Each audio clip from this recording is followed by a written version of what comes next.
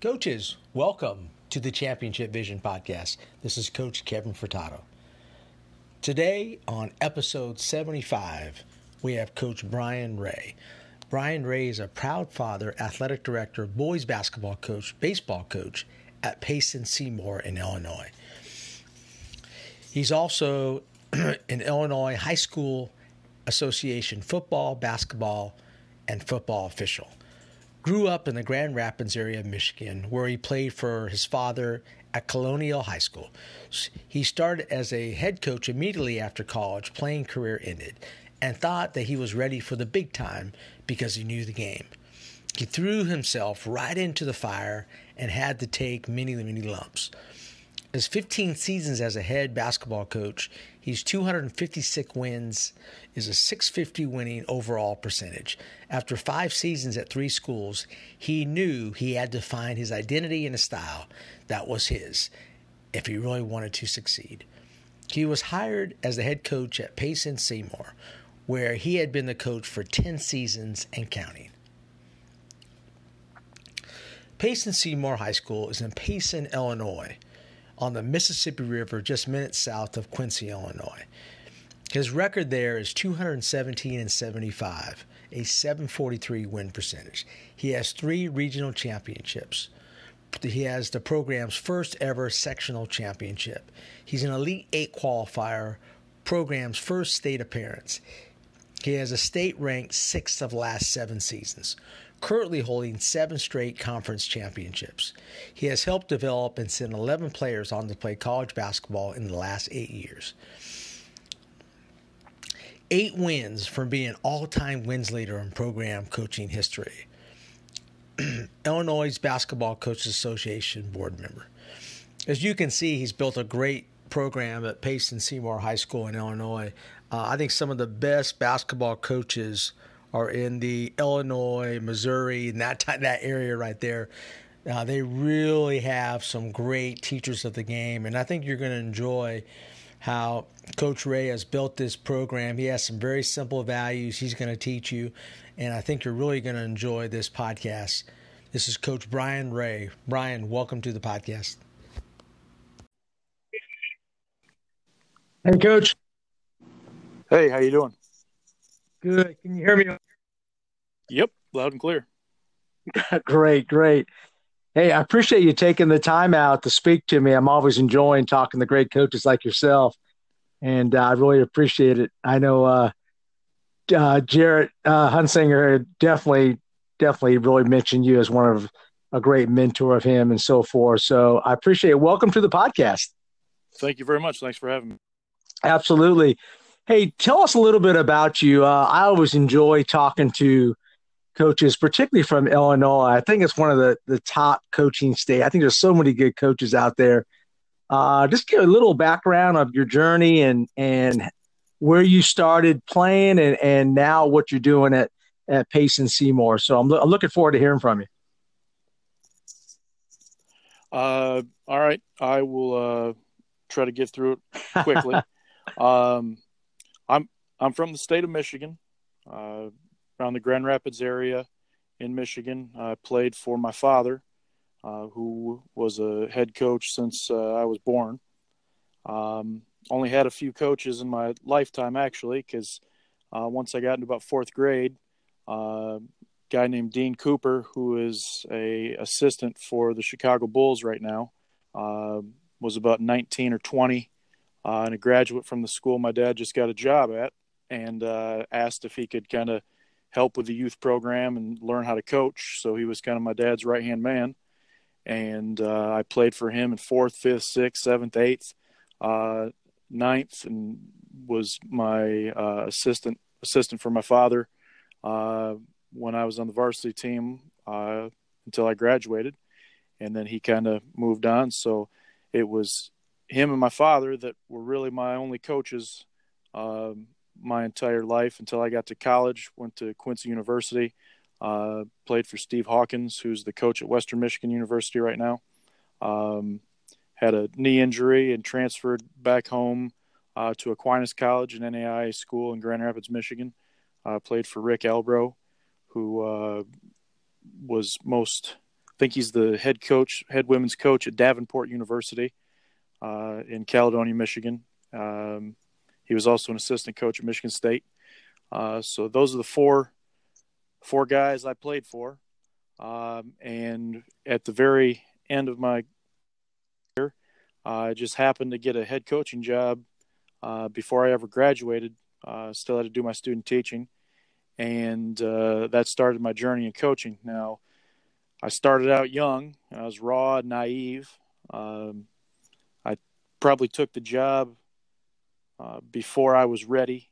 I knew the game of basketball. It's been all I've done all my life. But I thought, my knowledge of the game and my passion and intensity would make me a great coach. But when you put yourself in tough, hard-to-win situations, combined with being young and inexperienced, and at that time having an ego and stuff, it kind of equals poor performance. Right. And not have that happened in the state of Illinois, which is weird. So I was about 7.5 hours away from my home, and my father being my mentor, I had little to no help, and I tried to do it alone. And funny story, I just listened to your last podcast with Coach Bisher. He actually was the coach at Southeastern when I was at Mendon Unity, and my first game as a head coach was against him, and he had to have 15 years in by then or whatever, had a really good team. And we lost by 53 in my first game. And I called my dad on the bus, and I said, I don't know if I can do this. And he goes, oh, I've been beaten before. And I said, well, not by 53. He goes, no, but close. And, so it started out real bleak. And without having a mentor, without having any help, I was the JV and the varsity coach. Had about 30 kids total. It was just me in the gym every day by myself. Had coaching kids that were older than my younger brother. So it was thrown into the fire quickly. And I thought I had to copy from successful coaches. So I tried to be something I wasn't. And I coached things I didn't believe or truly enjoy, but I did it because that's what winning coaches were doing. And it took me, 5 seasons and then moving to Payson-Seymour till I finally, kind of figured out myself and that I needed to stop trying to be somebody else or do something else and find what works for me and be me. And that's where Absolutely. I am today. And I know you've done a great job. I tell you, the one thing I really enjoy about the podcast is studying coaches on what does it take to win, because we're always trying to figure out ways to better ourselves. But hey, going back, do you feel like you would have been better off coming in as an assistant and learning, or learning the hard way like you did? It's tough. I think my record would be better possibly, but then again, I might not have got the breaks I needed to get coaching jobs, be a head coach at that point. But I guess it could have went two ways. I think it was good having to go in and see my weaknesses and those things that I didn't think about. And going back to Greg Bisher, he and I have had some conversations. The one mentor he mentioned, Mike Frey, he actually has played a little part in mentoring me as well, along with Pat Rafferty, one of his best friends and a Illinois Basketball Coaches Hall of Famer, which they both are. And they kind of taught me the things that weren't about basketball and how to be a quality coach and have longevity in this, where nowadays it's rare to see a coach that coaches for 10 years. And those are guys that did it for 30 plus. And I think that was the biggest thing, was I knew the basketball, and I'm a student of the game, so I'm always learning. I'm always doing things to better myself that way. But, I never knew when I started out my first 5 years, I never knew who school board members were. I never knew, how to play the political game, to a point where you don't have to sacrifice what you believe in, but you also know the landscape, know how things work, whose toes not to step on, whose ego to grease a little bit, things like that. and that really helped me instantly when I took over at Payson. Yeah, so you learn. I guess you just you learn the hard way and so forth. And I actually have a former player of mine who we just hired this year as my assistant, and I'm telling her right now I'm trying to prepare her to be a head coach. And I Yep. just say, I hate to do that because she's great, and I don't have a big coaching staff. It's her and I. But I think that we owe that to our assistants to try to groom them to be head coach. You don't learn how to be a head coach, right, Brian, until you're a head coach. I would say so. I think, I think it helps to have a good mentor and be in a quality program. And you look at the college game, which I listened to your podcast with Coach Okay. Showalter, about you want to go into college, but if you don't get with the right person or the right situation, you may struggle, making ends meet for the rest of your life, because once a coach gets fired, you're fired with them pretty much. But if I think I've had two of my former players that are now head coaches within my former players within the last 10 years, both from Payson, that coached with me. And one coach is Greg Bisher talked about Andy Anderson at Canton, Missouri. My former player and assistant for the past few years, he's now the head coach at Canton. So he's taken over for a legend and Coach Anderson. Another one of my players that's a year older than him is the coach at Barry Western, who happens to be where Mike Frey coached at one point. So, they're in the area.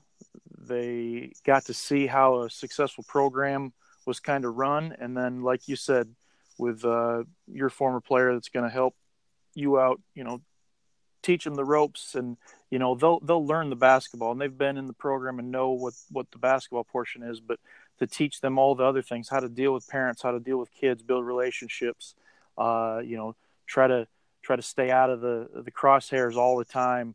One of those things that was tough for me was I didn't know my first 5 years. I didn't really think people were watching me during the games, but it's amazing how many people, oh, did you see him do that? Did you see he jumped in the air? He did this, he did that, and I didn't take into consideration all that stuff. And I think if you're with a good mentor and a good program, and then you also prepare those, young coaches to be head coaches, I think they give you more as well while you have them, because they're more ambitious. They're not just a gopher coach and, things like that. So as much as it stinks to lose a quality coach in your program, like you said, I agree with you. You're doing a disservice if you don't, push them and help them realize their dream if they can get to that level. Absolutely. And there's a lot to learn, right? Oh, there's a ton to learn. Yeah. Mine, Cody Ash, who just took over at Canton, he's constantly contacting me. Coach, what do you do about this? What happens this? I got this assistant that was Coach Anderson's assistant. He doesn't agree with, the kind of style that I want to play, blah, blah, blah. What do I do for off-season work? How do I deal with a kid that does this? There's a ton to learn. And, going back to that first question, hard way or being an assistant for a while, I don't know any other way than doing it the hard way. And I think all of that made me more hungry for success and to be a better coach and to be a better leader. And if I wouldn't have gone through that and had something handed to me that was a ready-made program, I don't think I'd be as satisfied with the result or, as ambitious to continue to build. So I think there's a ton to learn, and there's so many different ways to do it. But I think being a real student of the game, more than just the X's and O's, is a really important part of becoming a quality coach.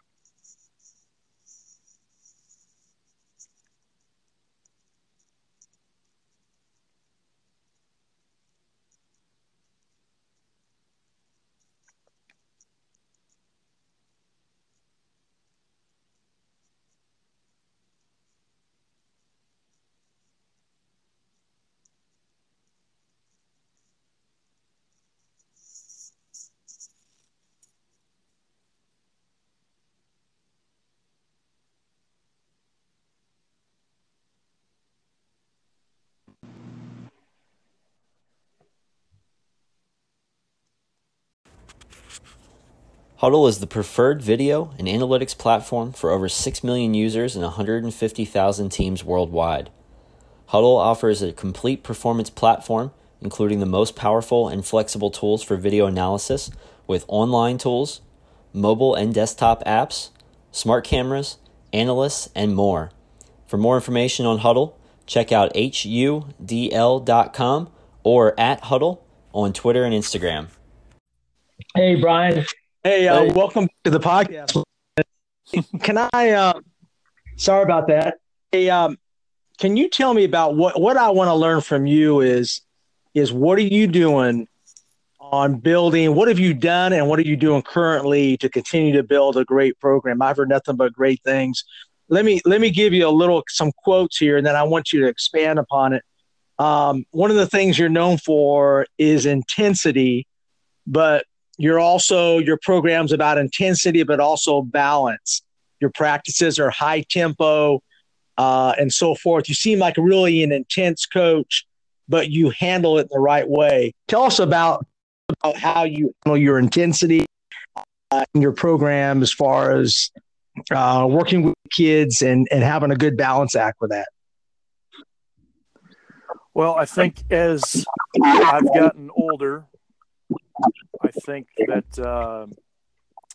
the intensity is less from me and more from how we play and the passion that we play with.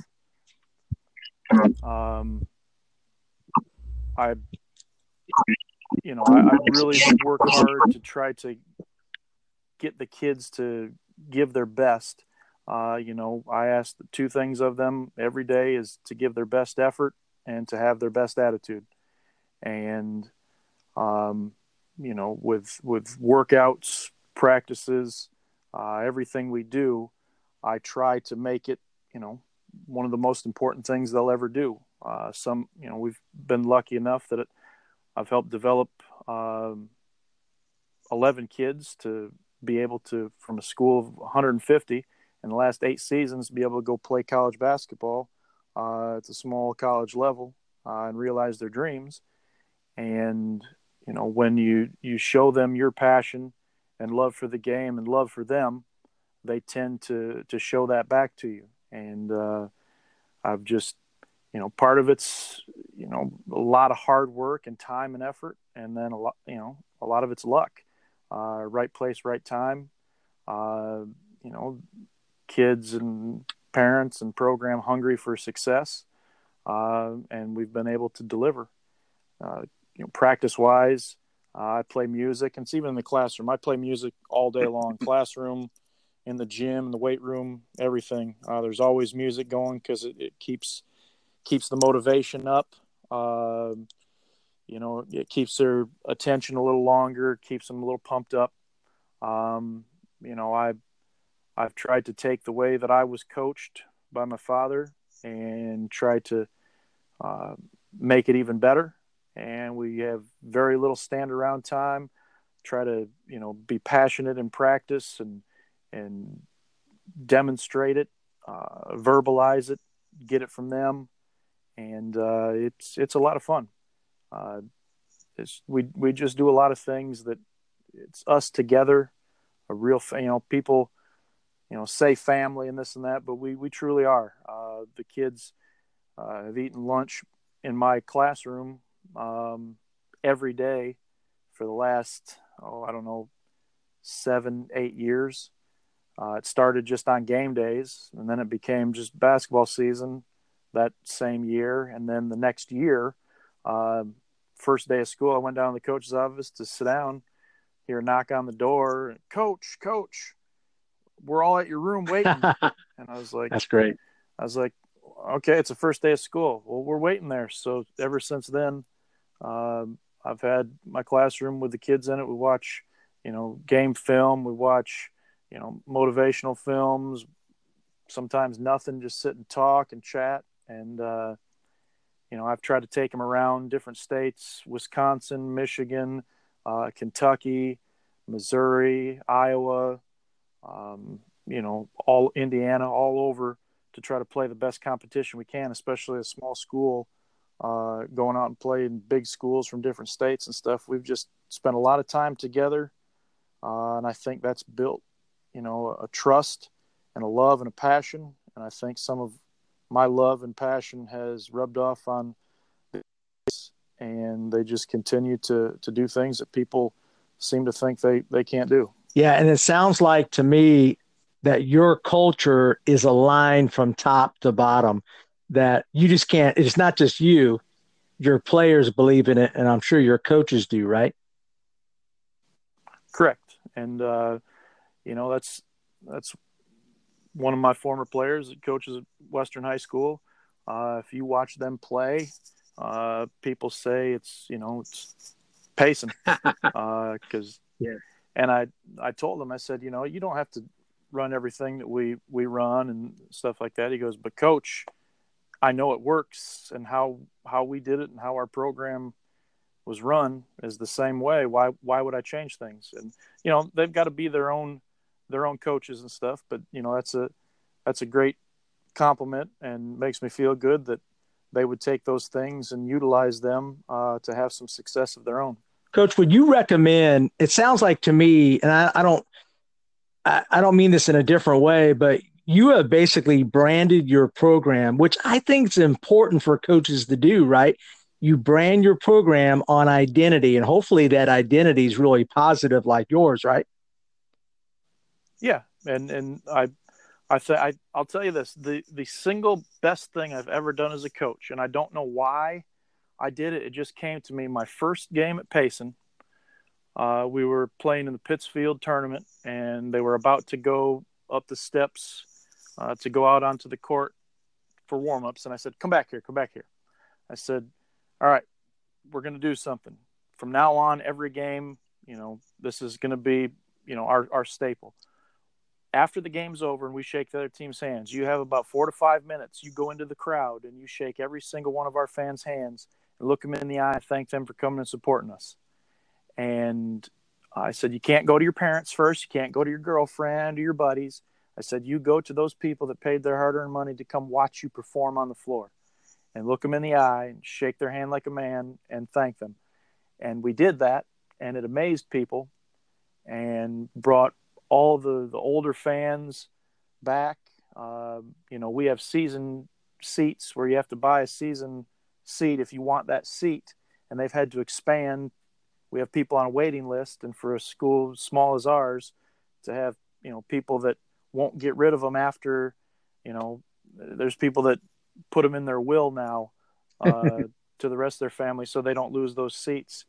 And we've done that every single game, win or lose, no matter the size of the game, no matter if it's the state tournament, anything like that. We've done that every single game. We even do it in the summer. We're probably one of the only schools I've ever seen that we've got some 70-plus-year-old people that will come follow us all over and watch us play every summer game that we play, that have no grandchildren, no kids, no nothing. They just love watching Payson basketball. And I think that kind of branded us and endeared us to the community. And it's the single greatest thing that I think I've ever done. It has nothing to do with basketball, but it really, put Payson basketball in the hearts of the people in our community. And it's a really big thing. And those, we pack gyms. Most of our away games, we have more fans than the home team. Standing room only in our gym. We have a sunken floor horseshoe where you walk in above and walk down. It's an experience. It's a program, and I would say it's a brand, and I think it's a good positive brand. We have a target on our back every year, and everybody gives us our best, but I wouldn't want it any other way. Yeah, absolutely. So, in your words, culture trumps strategy. I think so. I think, and listening to some of your other podcasts and some other coaches talk, I thought about a lot of different things before this afternoon, and coaches can get in the way sometimes. Coaches' egos can get in the way. Yeah, for sure. I think you need to be successful. You need to be a good coach, but you also have to inspire people to go above and beyond what they think they can do. And I think the culture, the passion, the intensity, the attitude, the effort, and all that stuff can get you through in some of the leaner times and still be a quality team and program and successful, and also build better men for when they're out of school and, become, parents and citizens and stuff like that. And that's, I think, I would say probably your culture, as long as it's not phony, it's not fake, and it's based on, quality things, which are our only three rules are: do what's right, treat others as you'd be treated, and give 100% effort 100% of the time. If you do that, I think that does trump strategy and stuff, because you look into those kids' eyes and you see a passion, a fire, and a love, and they see the love back from you, they'll run through a wall for you and for their program, their school, their community, and it's a fun thing to watch. Yeah, I mean, you can tell the passion in your voice, that what you got, what you're building there, and so forth. And I'm hoping the coaches that are listening can really write that down, because I'm not sure. So I was speaking to a coach earlier today. You can walk into the gym and you can feel a culture, can't you? Yeah, and and I stress this, and I already said it, but I stress it a lot. It can't be fake. Right. It can't be a fake culture. It can't be for show. Nothing I do is for show. It's honestly all for the kids. It comes off in a great positive way, in a big time way, and things like that. But I'm not doing it, for myself. I'm doing it for the kids. I'm not doing it for the fans or anything. I'm doing it for the kids, to give them the greatest experience possible. And you can feel it when you walk into a gym, but you can also feel fake culture. I'm on Twitter and things like that. A bunch of other coaches, there's some that you can tell are really genuine and know what it's all about. And you can tell others that are really trying to, use the big buzzwords and try to do this and that to try to make it's a simple game. It really is. It's complex, but yet it's simple. And leadership is complex, but it's simple. And if you try to do too much and you try to be something you're not, it comes off as phony, and it's hard to, continue. But I think what I've been able to do with the help of a lot of other people and a lot of committed kids and families and stuff is to do something that's genuine, that's simple and effective, and, at a fundamental level, not only in the X's and O's, but in everything else that we do, that's sustainable and, can be duplicated over and over, regardless of the talent level or anything like that. I think that it trumps everything else. That culture, as long as it's real and true, can get you further than any strategy or X's and O's. Yeah, that's a great point. I'm going to read a quote from one of your players, because I think the ultimate sign of a good coach is what their players feel. And this is what he said. He pushes me really hard and is one all the time when I and is on me all the time when I mess up, Hildebrand said. It shows me that he cares and he wants me to get me better. Sometimes in practice, we'll randomly do drills like 11-man break and just have fun and lighten the mood. He'll say a joke, or we'll turn on music and start dancing and have fun. That to me says a lot. So for what he's saying is not just about having fun, but it's about teaching them how to enjoy the process, right?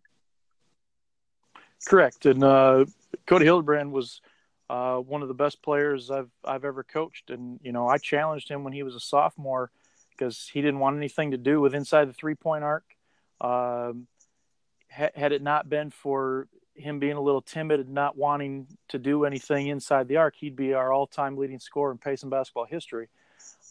He's in second place, which really he only did it in 2 seasons, his junior and senior year. He scored a little bit freshman and sophomore year, but I challenged him. I said, I don't know if you've got it. And I knew he did, but I wanted to see what he'd do. He goes, oh, I got it.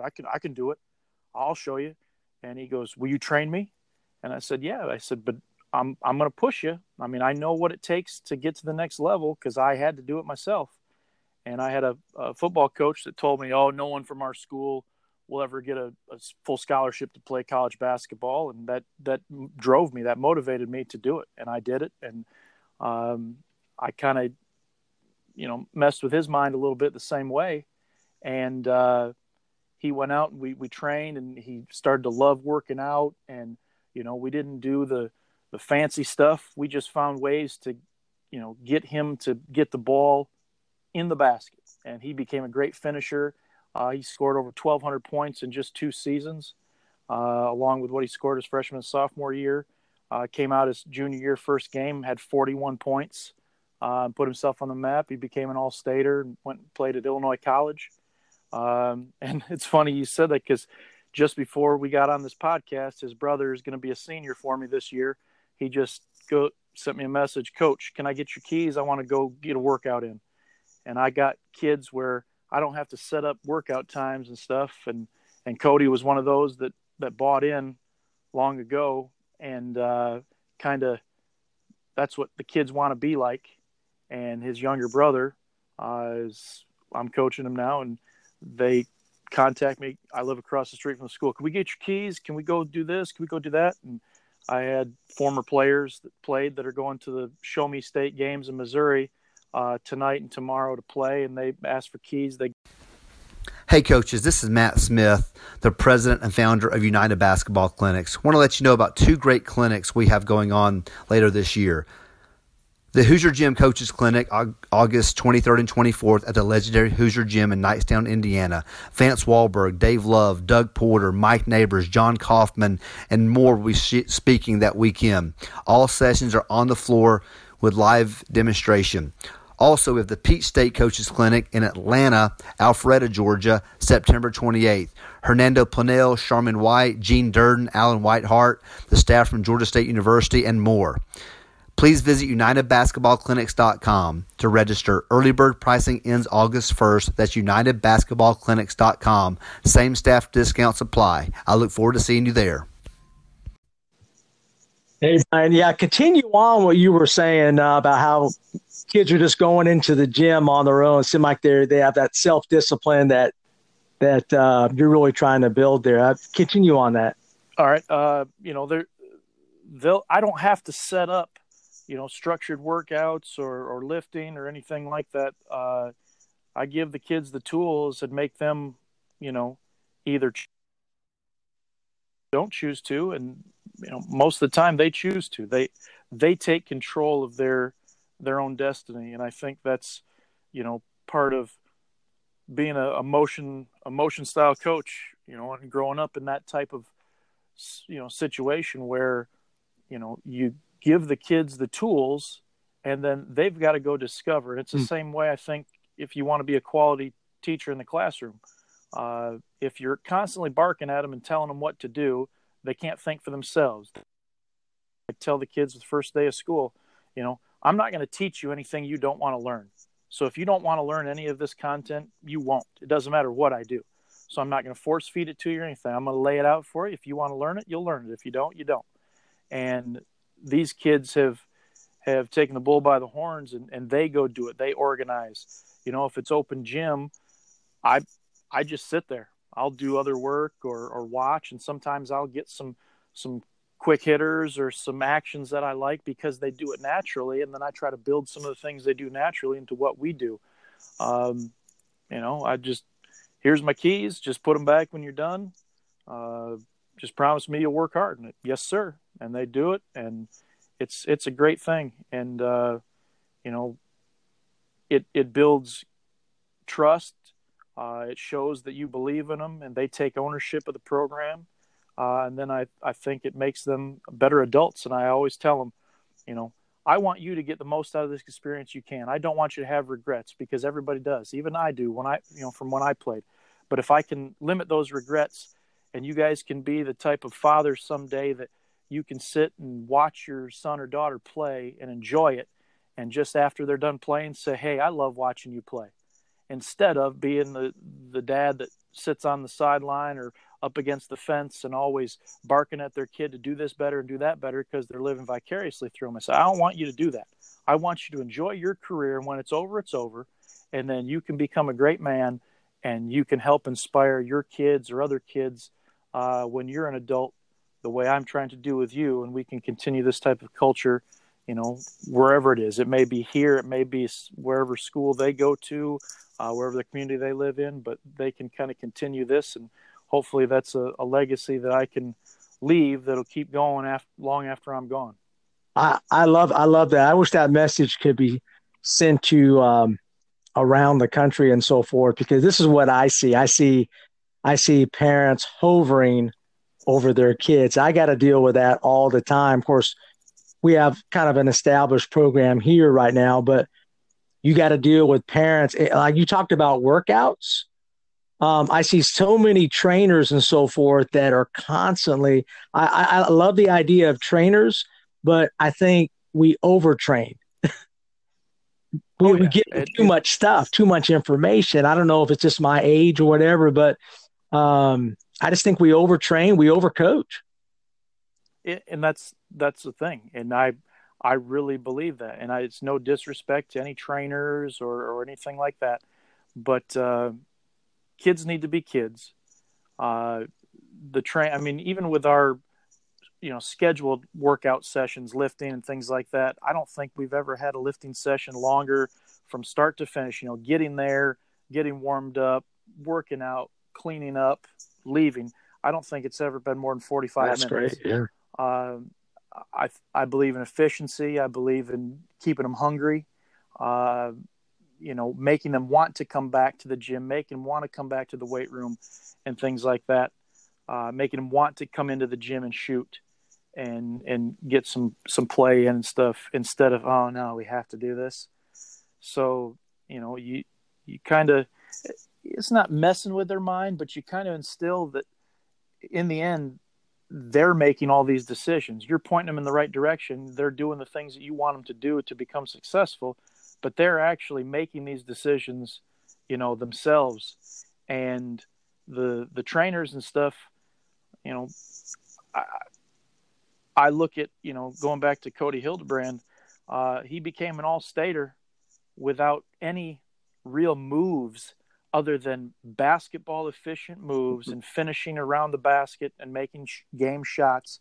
And I still have yet to teach a Euro step or, bunch of dribble combos and everything like that, because, I believe in how we play is efficient, and it must be good enough for a school of, 150 average size, 9 through 12 in the last 8 years, to send 11 kids that, weren't on the radar to play college basketball. And I got 2 more this season that are going to be seniors that have played for me since they were freshmen, that, Division IIIs and NAIs and stuff are all over. So they're going to realize their dream of playing. And I just teach the basics.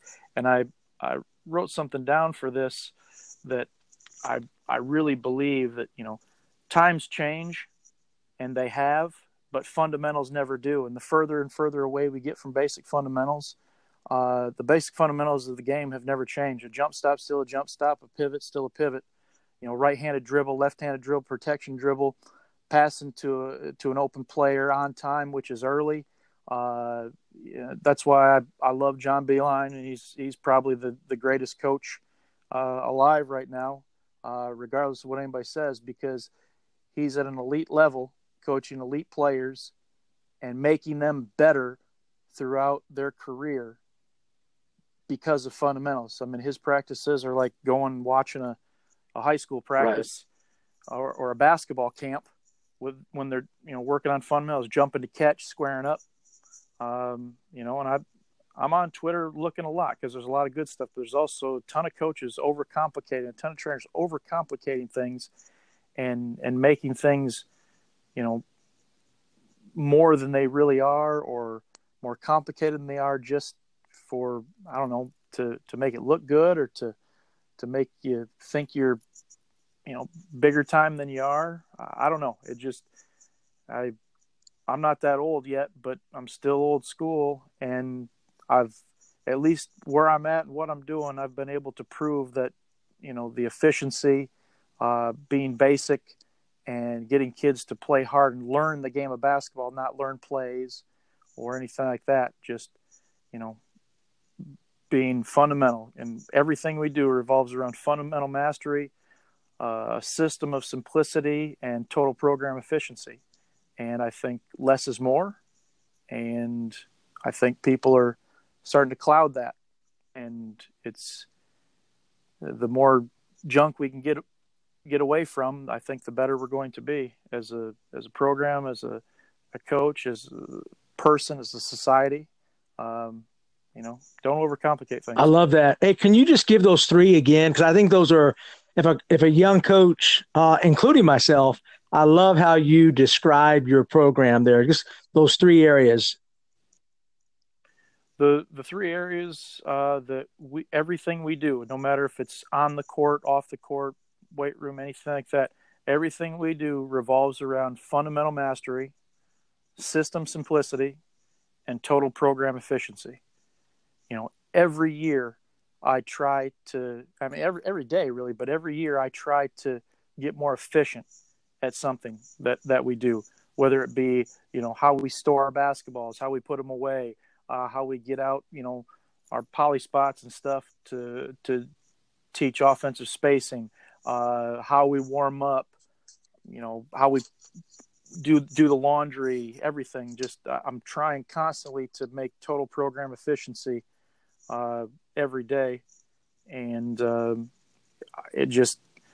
try to make simple spectacular, and that's what we try to do. Yeah, I love that, and I appreciate you sharing that with us. Of course, I'm writing some notes down here, and I appreciate your wisdom. But I want you to share with me your philosophy, and you have 5 principles that your program lives by, right? Humility, passion, unity, servanthood, and maybe I'm missing one there at the end on that. Thankfulness. Can you tell us a little bit about those 5? Yeah, it's something that most people aspire to with the program. Brad Stevens and what they would do the Butler way and things. There's a lot of different things I put up. I give to kids. I give to them to remember things and remind them. And overall, again, it comes back to simplicity and our big 3 program rules. Do what's right. And if you do what's right, you're always thankful. You're always grateful. You think about others. You are united. You're a good teammate, on the court, off the court, in life. You have passion, you have intensity. You push in your chair, you clean up your trash. You say please and thank you. You hold the door for people. You do all those things. Everything that, we could do instead of having a bunch of rules. And I learned this probably in my 2nd or 3rd year.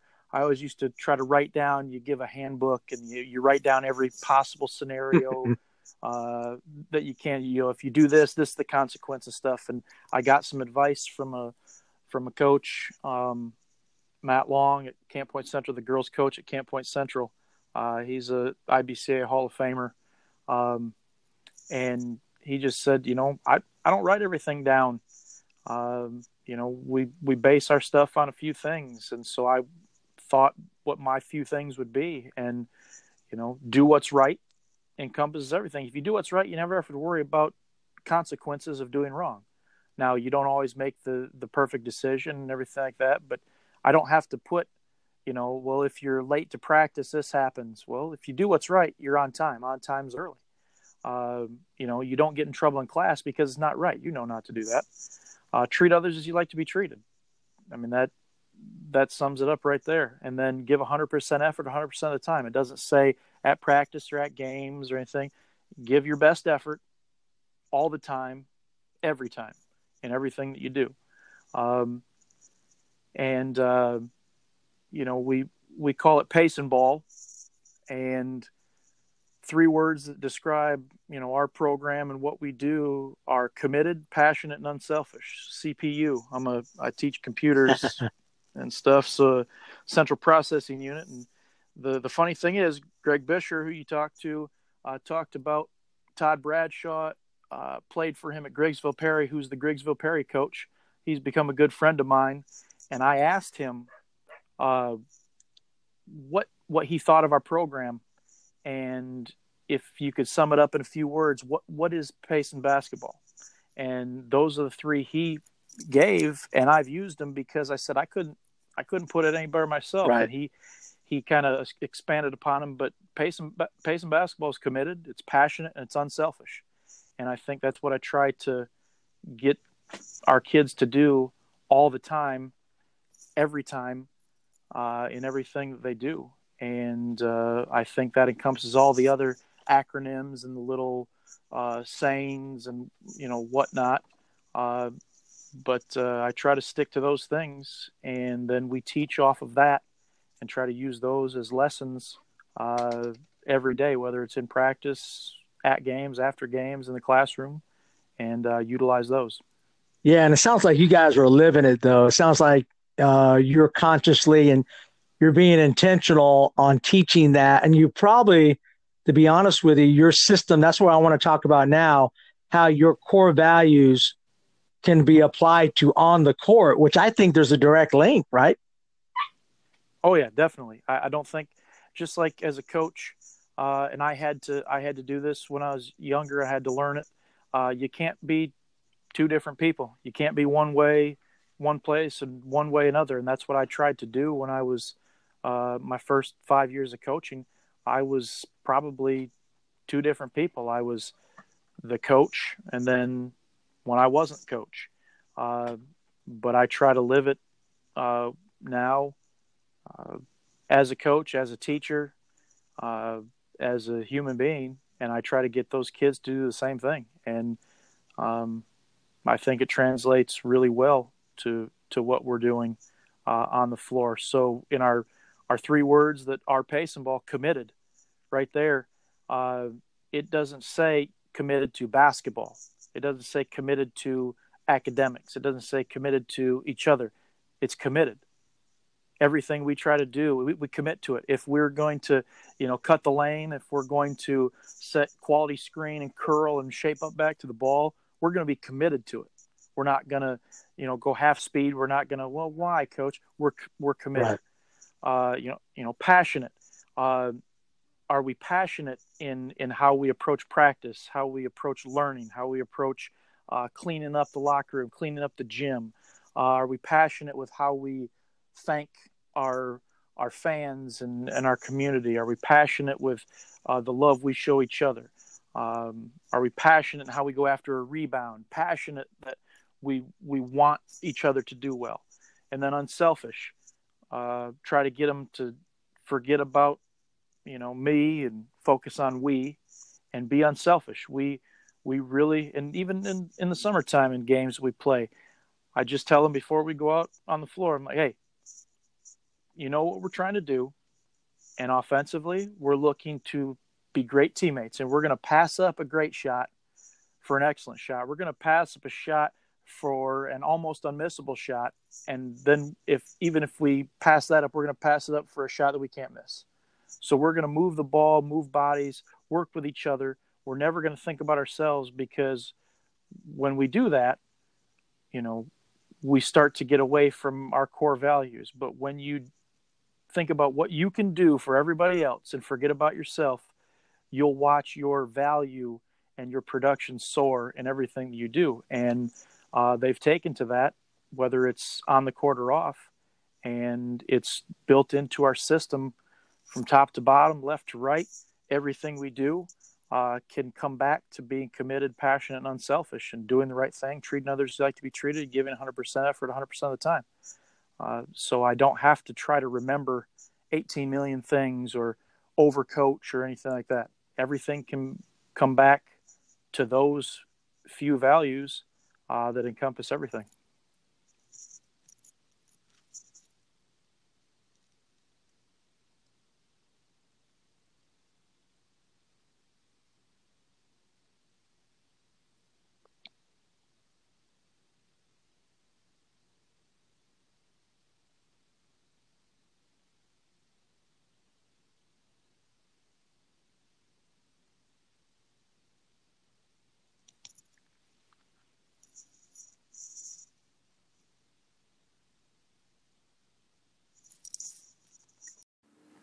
Hey, Coach, this is Brad Shutter calling from Plymouth, Wisconsin. I want to thank you for doing the podcast. I've learned a lot from it. I am an elementary phy-ed teacher and a girls basketball coach, so we have a lot in common. I like the fact that you do a mix of both the phy-ed teachers and the coaches as well. Keep up the great work, and once again, appreciate all you do to grow the game. Thanks. Hey, Brian. Hey, back. I know I love what you were saying about how you kind of transfer your values to your offense and defense. Kind of give me a basic framework on how you teach your offensive system. And as far as I know, if you're talking to Jarrett Hunsinger, because I know everybody in Illinois runs the ball press, right? Not everybody, but yeah, there's a few that run it. Just kind of tell a little bit about your system on that. Kind of give a little tactical information for our listeners on what you do out there.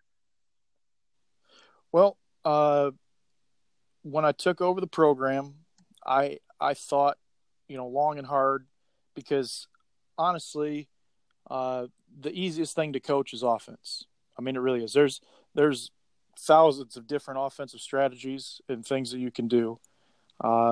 And it's the most fun because, there's a ball involved and kids get to shoot and score and things like that. So that's a lot easier for buy-in. I had to sit and think after those first 5 years and how I could become more successful and get to where I want to be with a program. What do I need to focus on? And everybody says defense wins championships, but very few truly in their core and being believe that and put forth the effort to do that. And, I said defense is going to be what we're going to hang our hat on.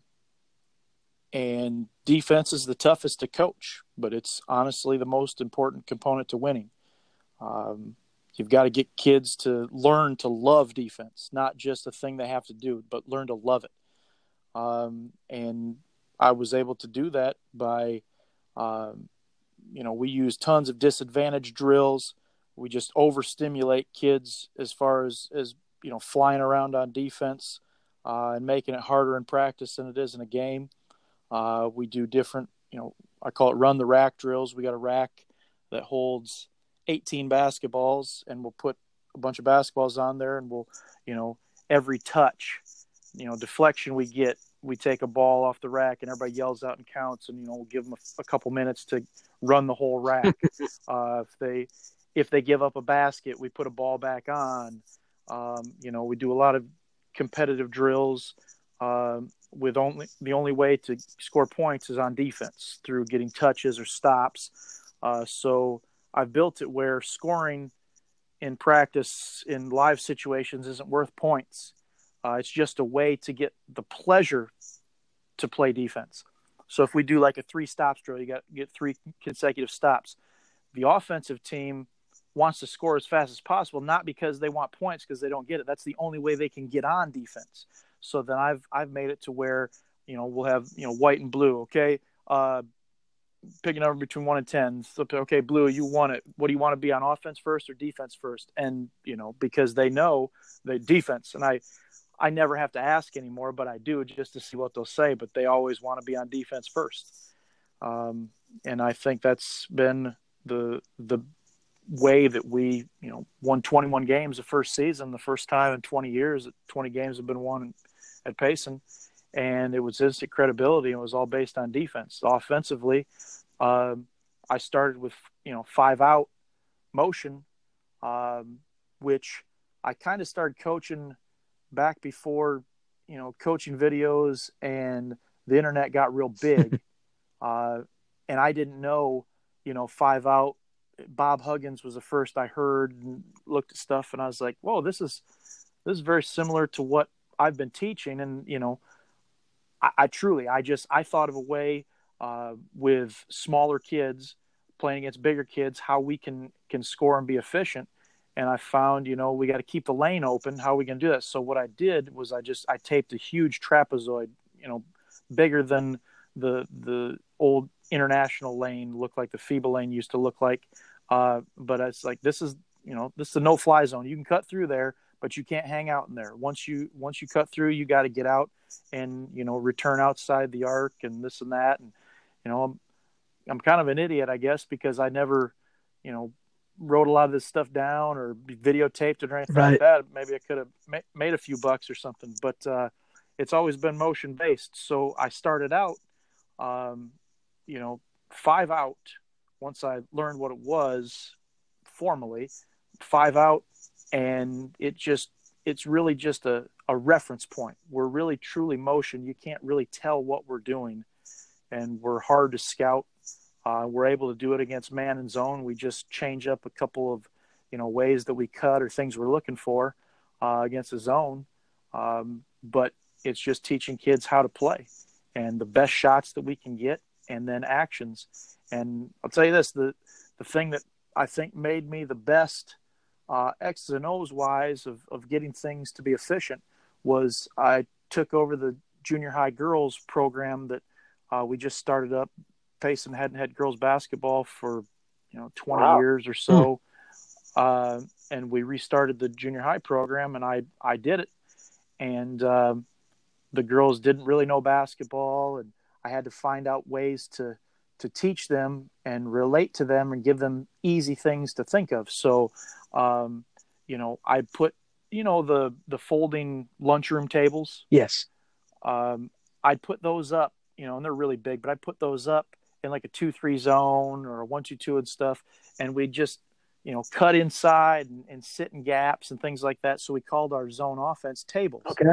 So just when you pass the ball, you got to cut and try to get between 2 tables. So then I related to the girls on the other team are going to be the tables. Just don't be standing next to one. Try to be in between tables.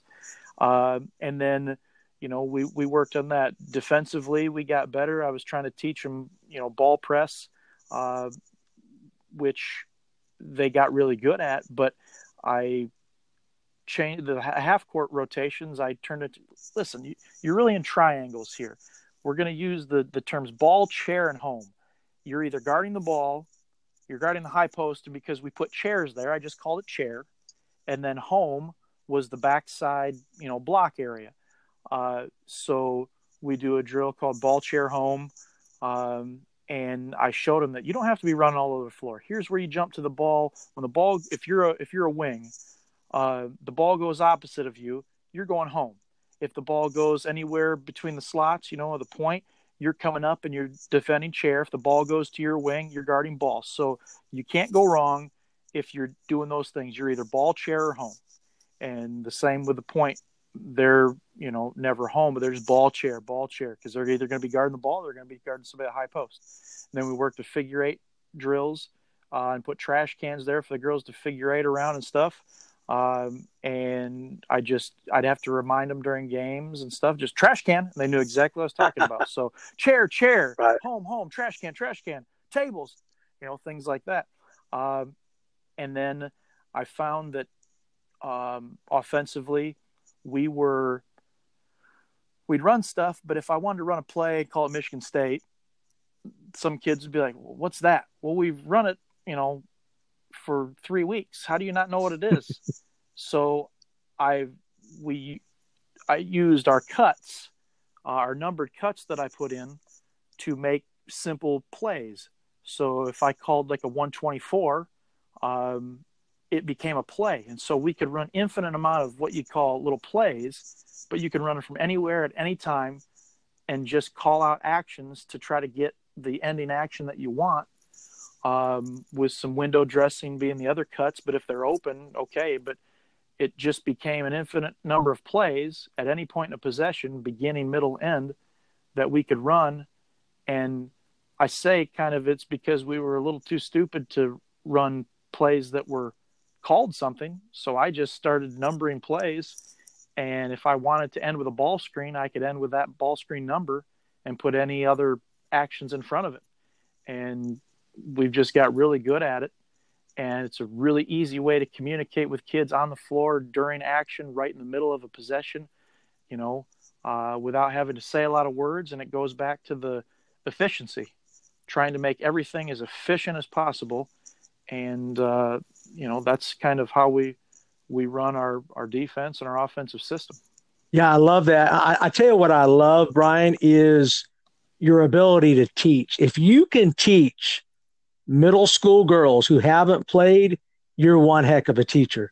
And just your ability to verbalize good verbals, good visuals, that's a good sign of a master teacher, right? Well, I'd like to think so, and I'm always learning. I know that there's things I still have to learn and get better at. But I had a guy, about 3 weeks ago, 4 weeks ago. The last thing we did this summer at Illinois College, we played a guy from some other school. He stopped me on the track of the field house at Illinois College, and I only say this not for a bragging thing, but just to it kind of gives some validation to the kind of program that we run. He goes, "Coach, can I talk to you for a second?" I was like, "Sure." I didn't know what he wanted. He goes, "I just want to tell you that you're the best coach I've ever seen." And I kind of was like, oh, whatever. He goes, "No, I'm serious." He goes, I've watched your team play now, and I've seen you in the regular season, but I watched your team again today, a couple games." And he goes, "You can tell they're coached. They're not all structured and like robotic and stuff." He goes, "Your kids jump to catch. They know how to pivot. They know how to shot fake. They do things. They pass up, some open shots to get an easier shot. They know how to move in relation with each other.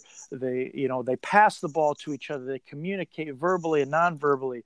You don't have to be up screaming and yelling. You don't have to call out stuff. They know how to play." He goes, it's so refreshing to see that. He goes, "I can tell you're just an excellent coach. And, I wanted you to know that, honestly, all the coaches I've seen in my lifetime," he goes, "you're the best coach I've ever seen." And I looked around because I want to say, well, is anybody around here to hear that? Exactly. So they know that I'm not lying. Yeah. But it made me feel good and validate what I'm doing, because early on in my career, this is the kind of stuff I wanted to do, but because I didn't have the talent and I was young and just starting out, and didn't know the ins and outs, for sure, and needed to build that, I tried to copy other great coaches, and not like my way's better than anybody else. But I finally just came to the realization that I can't be somebody else. I can't be a master teacher of somebody else's curriculum. I have to be a master teacher of my own curriculum that I believe in 100%. And, we played teams that their coach is up directing all this stuff. And I don't sit during, regular season games, because I've tried a couple of times, but then I'll have fans go, Coach, they need you. You need to be up and be intense and stuff. They feed off that. They need you. I'm like, well, as the older I get, I'd like to relax a little bit. But I got to sit and watch them play and execute and, learn from each other, learn on the fly and do those things. And it's great to watch. And, I still go back to those junior high girls, and those girls that I coached just graduated. They were sixth graders then. I coached them in 6th, 7th, and 8th grade. And they just graduated. This was this past year's senior class. And it was fun to watch them develop. And I go back to that and tell people that that's where I truly think and I still have a ways to go to be a master teacher of it. But I think that's where I started learning the mastery of teaching is, take it to the lowest of levels. If that means you make it almost childish and, hearing that you teach K through 5 PE and stuff, it would be just the way you would teach games and skills to K through 5th graders as I would teach, to high school basketball players. And I think it's become, our staple is, people say the KISS method, keep it simple, stupid, but we really try to keep it simple. And I think that's the mark of a really good coach, is if they can teach the game. A teacher is a coach is a teacher. And my classroom is the basketball court, and I try to teach a lesson every day and utilize every opportunity I can to teach them how to play with each other, how to counter what the other team does, fix mistakes on their own on the fly, and take control of their own destiny. Yeah, those are great. Those are great concepts, Coach. I know that. And but it sounded like to me, I believe in a theory called the proximity principle, and that is, it's particularly when you were learning how to coach, you probably went around and studied and were around great coaches. And I believe that coaches need to do that more. And I'm telling you, I'm learning a lot right now just by listening to you, just on the championship vision that you have. But don't you think coaches need to be around and study other great coaches for them to get better, right? Yeah, and I think that's lacking. I think the technology today allows you to get things at your fingertips, but you don't. And I have a bunch of DVDs, and I don't really use them. I've watched. I go back and watch them and see some things, here and there, but it's more just, not so much to take what somebody else does. It's just to find one little tiny nugget that can enhance what you do. But at the same time, you don't get to pick their brain. You don't get to be there and ask questions. You're just watching it. You're just looking at things on the internet. You're just looking at, PDF files of things that great coaches have put out. You don't get to see it in action. Just stepping in and watching a practice. Doesn't have to be a clinic. Just watch a practice. Do things like you're doing. You're talking to, great coaches and learning, and, it doesn't matter how good you are. You could win state championship every season you coach, but you can still learn something. And once you stop learning is when you become an idiot. So, you keep always learning. Listen to you talk about the clinic that you put on. Greg Bisher said something about the Carrollton Round Table that's no longer there because some of the coaches now, the younger coaches that are now taking the jobs and stuff, aren't into that coaching fraternity and don't show up for those things. Coaching clinics are, most of them aren't as attended as well, unless you give an incentive like, well, we'll give you this shirt and this notebook and stuff. It's, you just like to be around. If you're a true, connoisseur of basketball coaching knowledge and understanding how to lead and teach, you want to be in the arena. You want to be sitting down face to face with somebody. You want to be talking. You want to be able to ask questions. You want to diagram. You want to see. You don't just, sit in your living room by yourself or down in your man cave, watch some videos, look up some stuff on the internet and think you're going to be able to translate that into success. It's just like teaching. If you did all your online, courses online and stuff, kids wouldn't learn as much.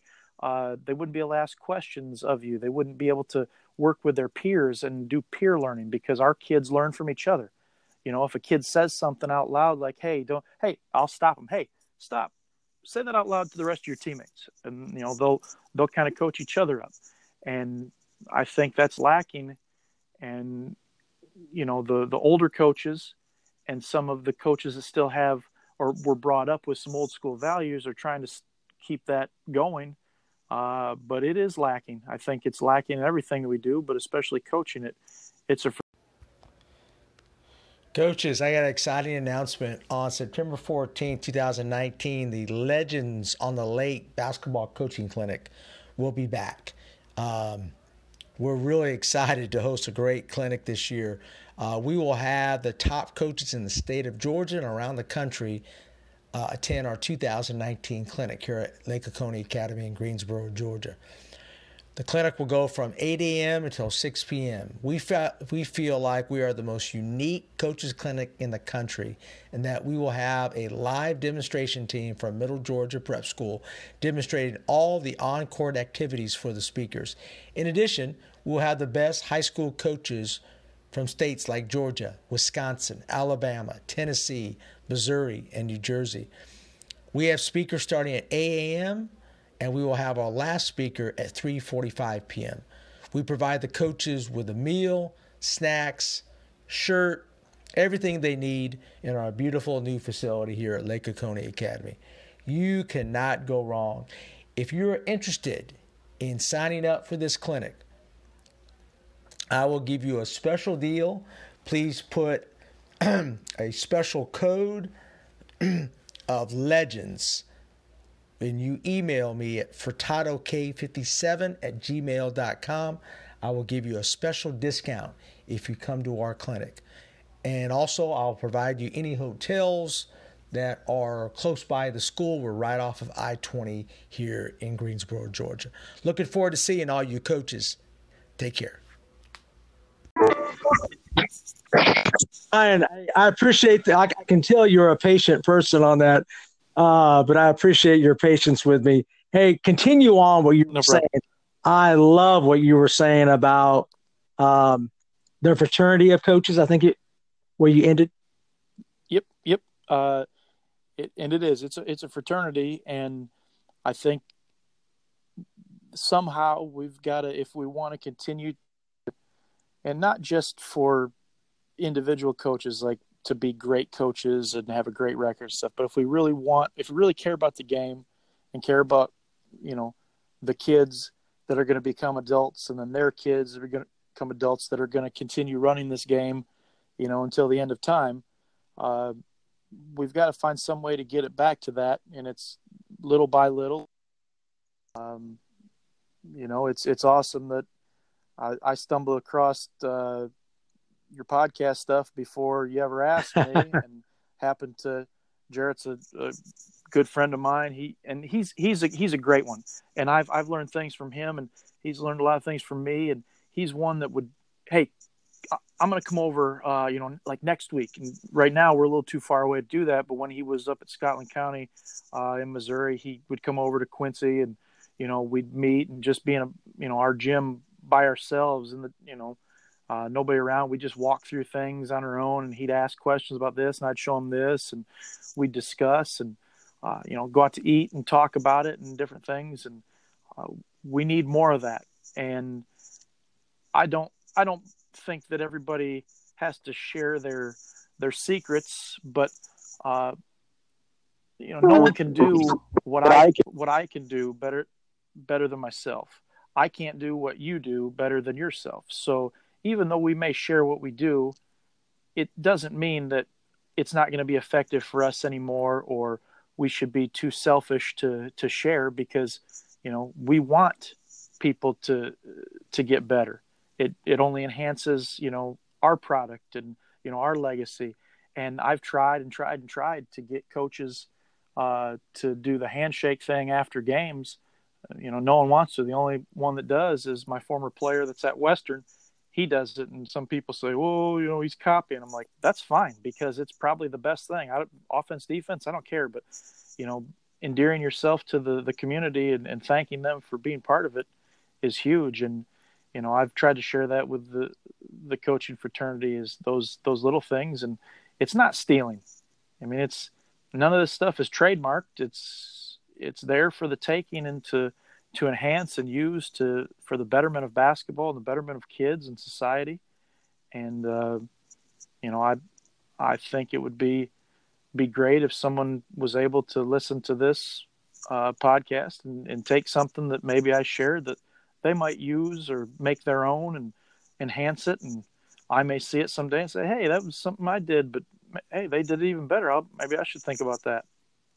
It's a fraternity, and I think people get away from that because we get selfish with our technology, and I don't want to drive an hour to go sit down and talk with this coach, or I don't know what I'd say, so I'll just email and whatnot. So it's what you do is a great thing. It's really impressive.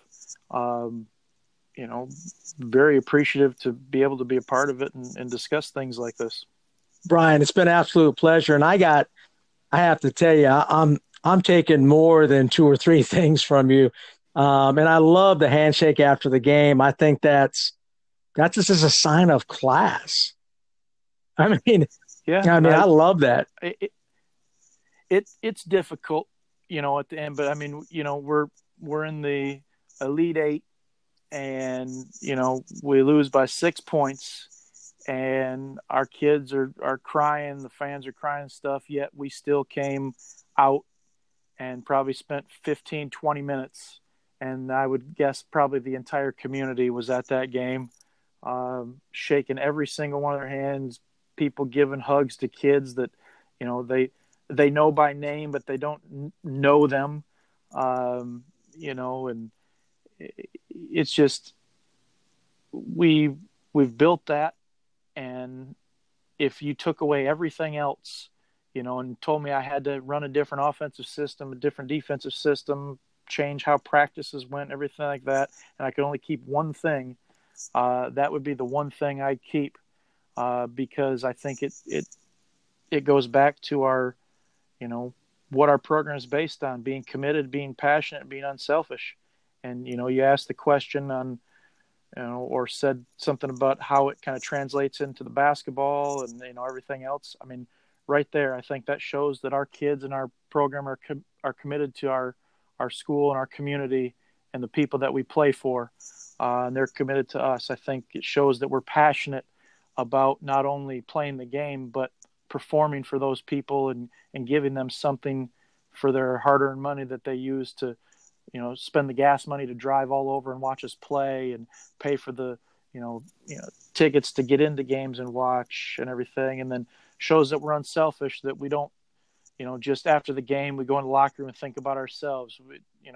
First and foremost, we shake the other team's hand, the other coaches, and then we go right to our fans and, thank them for coming, and show that they're just as important or more important than ourselves going down and discussing the game first. So it's something that, not everybody would want to do or would try to do or would think it would be too much. It just came to me before that very first game I coached here at Payson 10 years ago, and it's been ever since, every single game. So it's something that, if it works for you, I'd love to see, you do it with your program and send me an update sometime, or some pictures of your girls going up into the crowd. Absolutely. Hands. I just think it's a great connection, because I don't think we connect enough personally. I think we're so impersonal nowadays with phones. I think that's a great connection with people. I don't think we do enough of that. So I absolutely love that. And I appreciate, Brian, you taking the time out and connecting with me and our listeners. And thank you again for sharing all that wisdom. Do you have any one last piece of advice you can give to us coaches before you leave?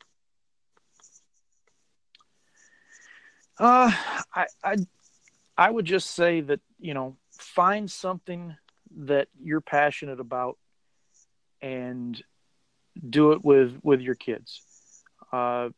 Players making, if we're talking about basketball, players making plays wins more games than players running plays. We can drop the best play, but the beauty of basketball is that it's so unpredictable. A kid could trip and fall. You could get officials that don't call something, they can hold, grab, whatever. But if you can teach kids the how and the why, you're going to set them up for more success than if you always try to, push them into doing it your way. Because, kids may surprise you. And it goes back to when, sitting and watching our kids in open gym, and I'll find an action that they do well, or a couple times, be like, hey, let's incorporate that, because it's something you obviously, do naturally and you like. Let's find a way to do it.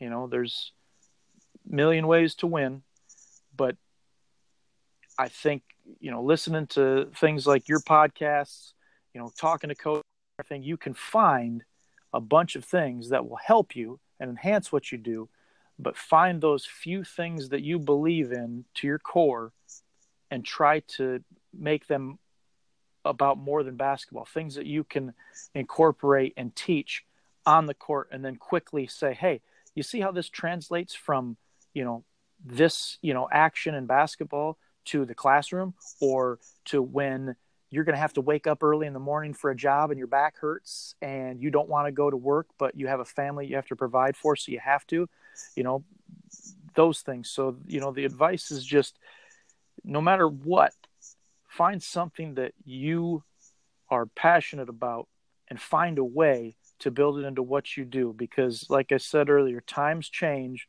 but the fundamentals never do.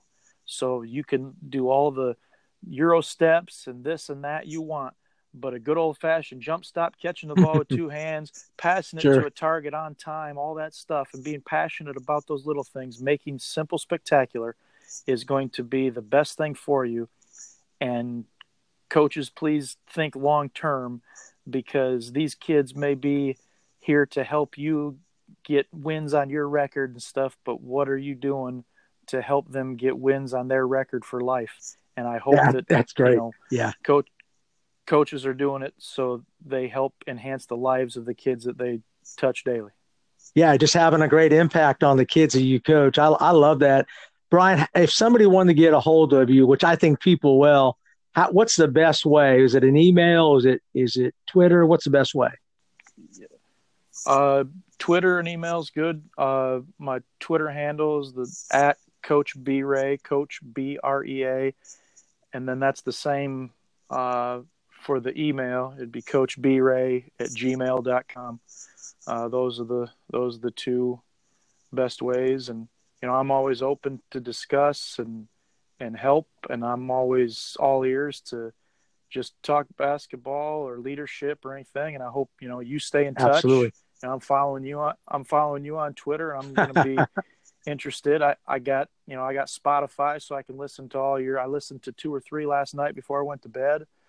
You know, just outside of just Twitter and stuff, keep in touch, you know, send me some emails anytime you want to send some pictures. I mean, you got my number now, pictures of, you know, some things you're doing. Maybe if you do the shaking hands, some of the pictures of that.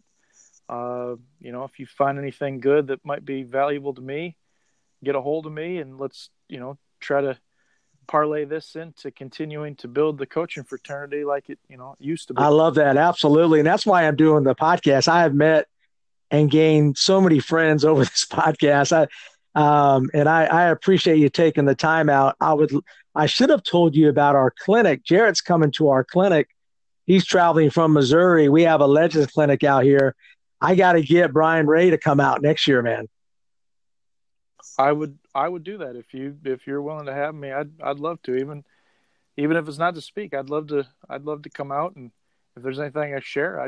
If there's not, I can probably. Yeah, absolutely. I'll send you the clinic information. Maybe you can come out with Jarrett. That'd be good. He and I always talk about hooking up as much as we can because we're further away from each other. But that might be a way to spend some time together as well. But yeah, please keep in touch. This has been excellent. I really appreciate it. Thank you for doing what you're doing for the coaching community, and hopefully people are using it to, you know, better themselves, not just for their own career, but for the betterment of kids in the game of basketball. Yeah, Brian, thank you so much. I know today I got at least 1% better, 2% better, because that's my daily goals. And you just made me a better coach, man. I appreciate your wisdom. Thank you so much. Thank you very much. Appreciate it. All right. Thanks, Coach. All right. Bye now. Hey, coaches. This is Nick Bartlett with Dr. Dish Basketball, and you're listening to the Championship Vision podcast with Coach Kevin Furtado.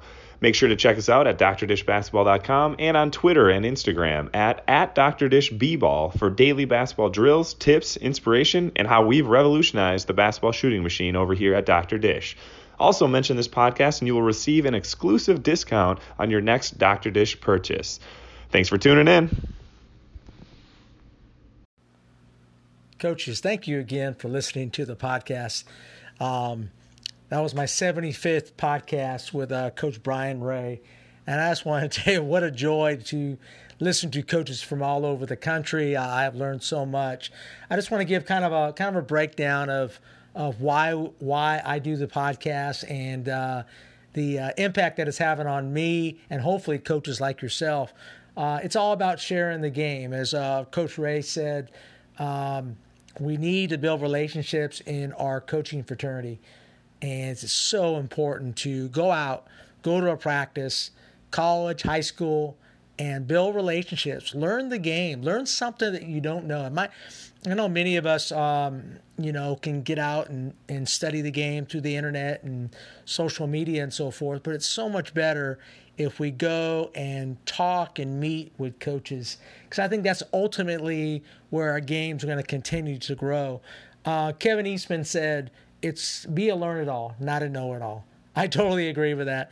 Learn something every day. My goal every day in my life is try to get 1% better every day. Try to learn something different. And each day I have what I call my Wilt notebook, which is what I learned today. I want to learn at least one or two things every day that I had no clue about. And that just keeps me sharp, keep sharpening my saw, and hopefully, coaches, we can do more of that. And then the last thing is, and I learned this today listening to Eric Musselman, the head coach at Arkansas. He says, coach for the purity of the game. Don't coach and put pressure on your players by saying win, win, win. Coach for the joy and the purity of the game. And that just hit a note with me. I absolutely love that. He was talking about his last year at Nevada Reno, where they had high expectations, but they were focusing on winning. And he said what they should have done was focus on the purity of the game, just teaching the game, the joy of the game, and just kind of trying to get better. So hopefully you take those comments and so forth and apply that to your life, and hopefully these podcasts are having a great impact on you. All right, coaches, share the game. Thank you.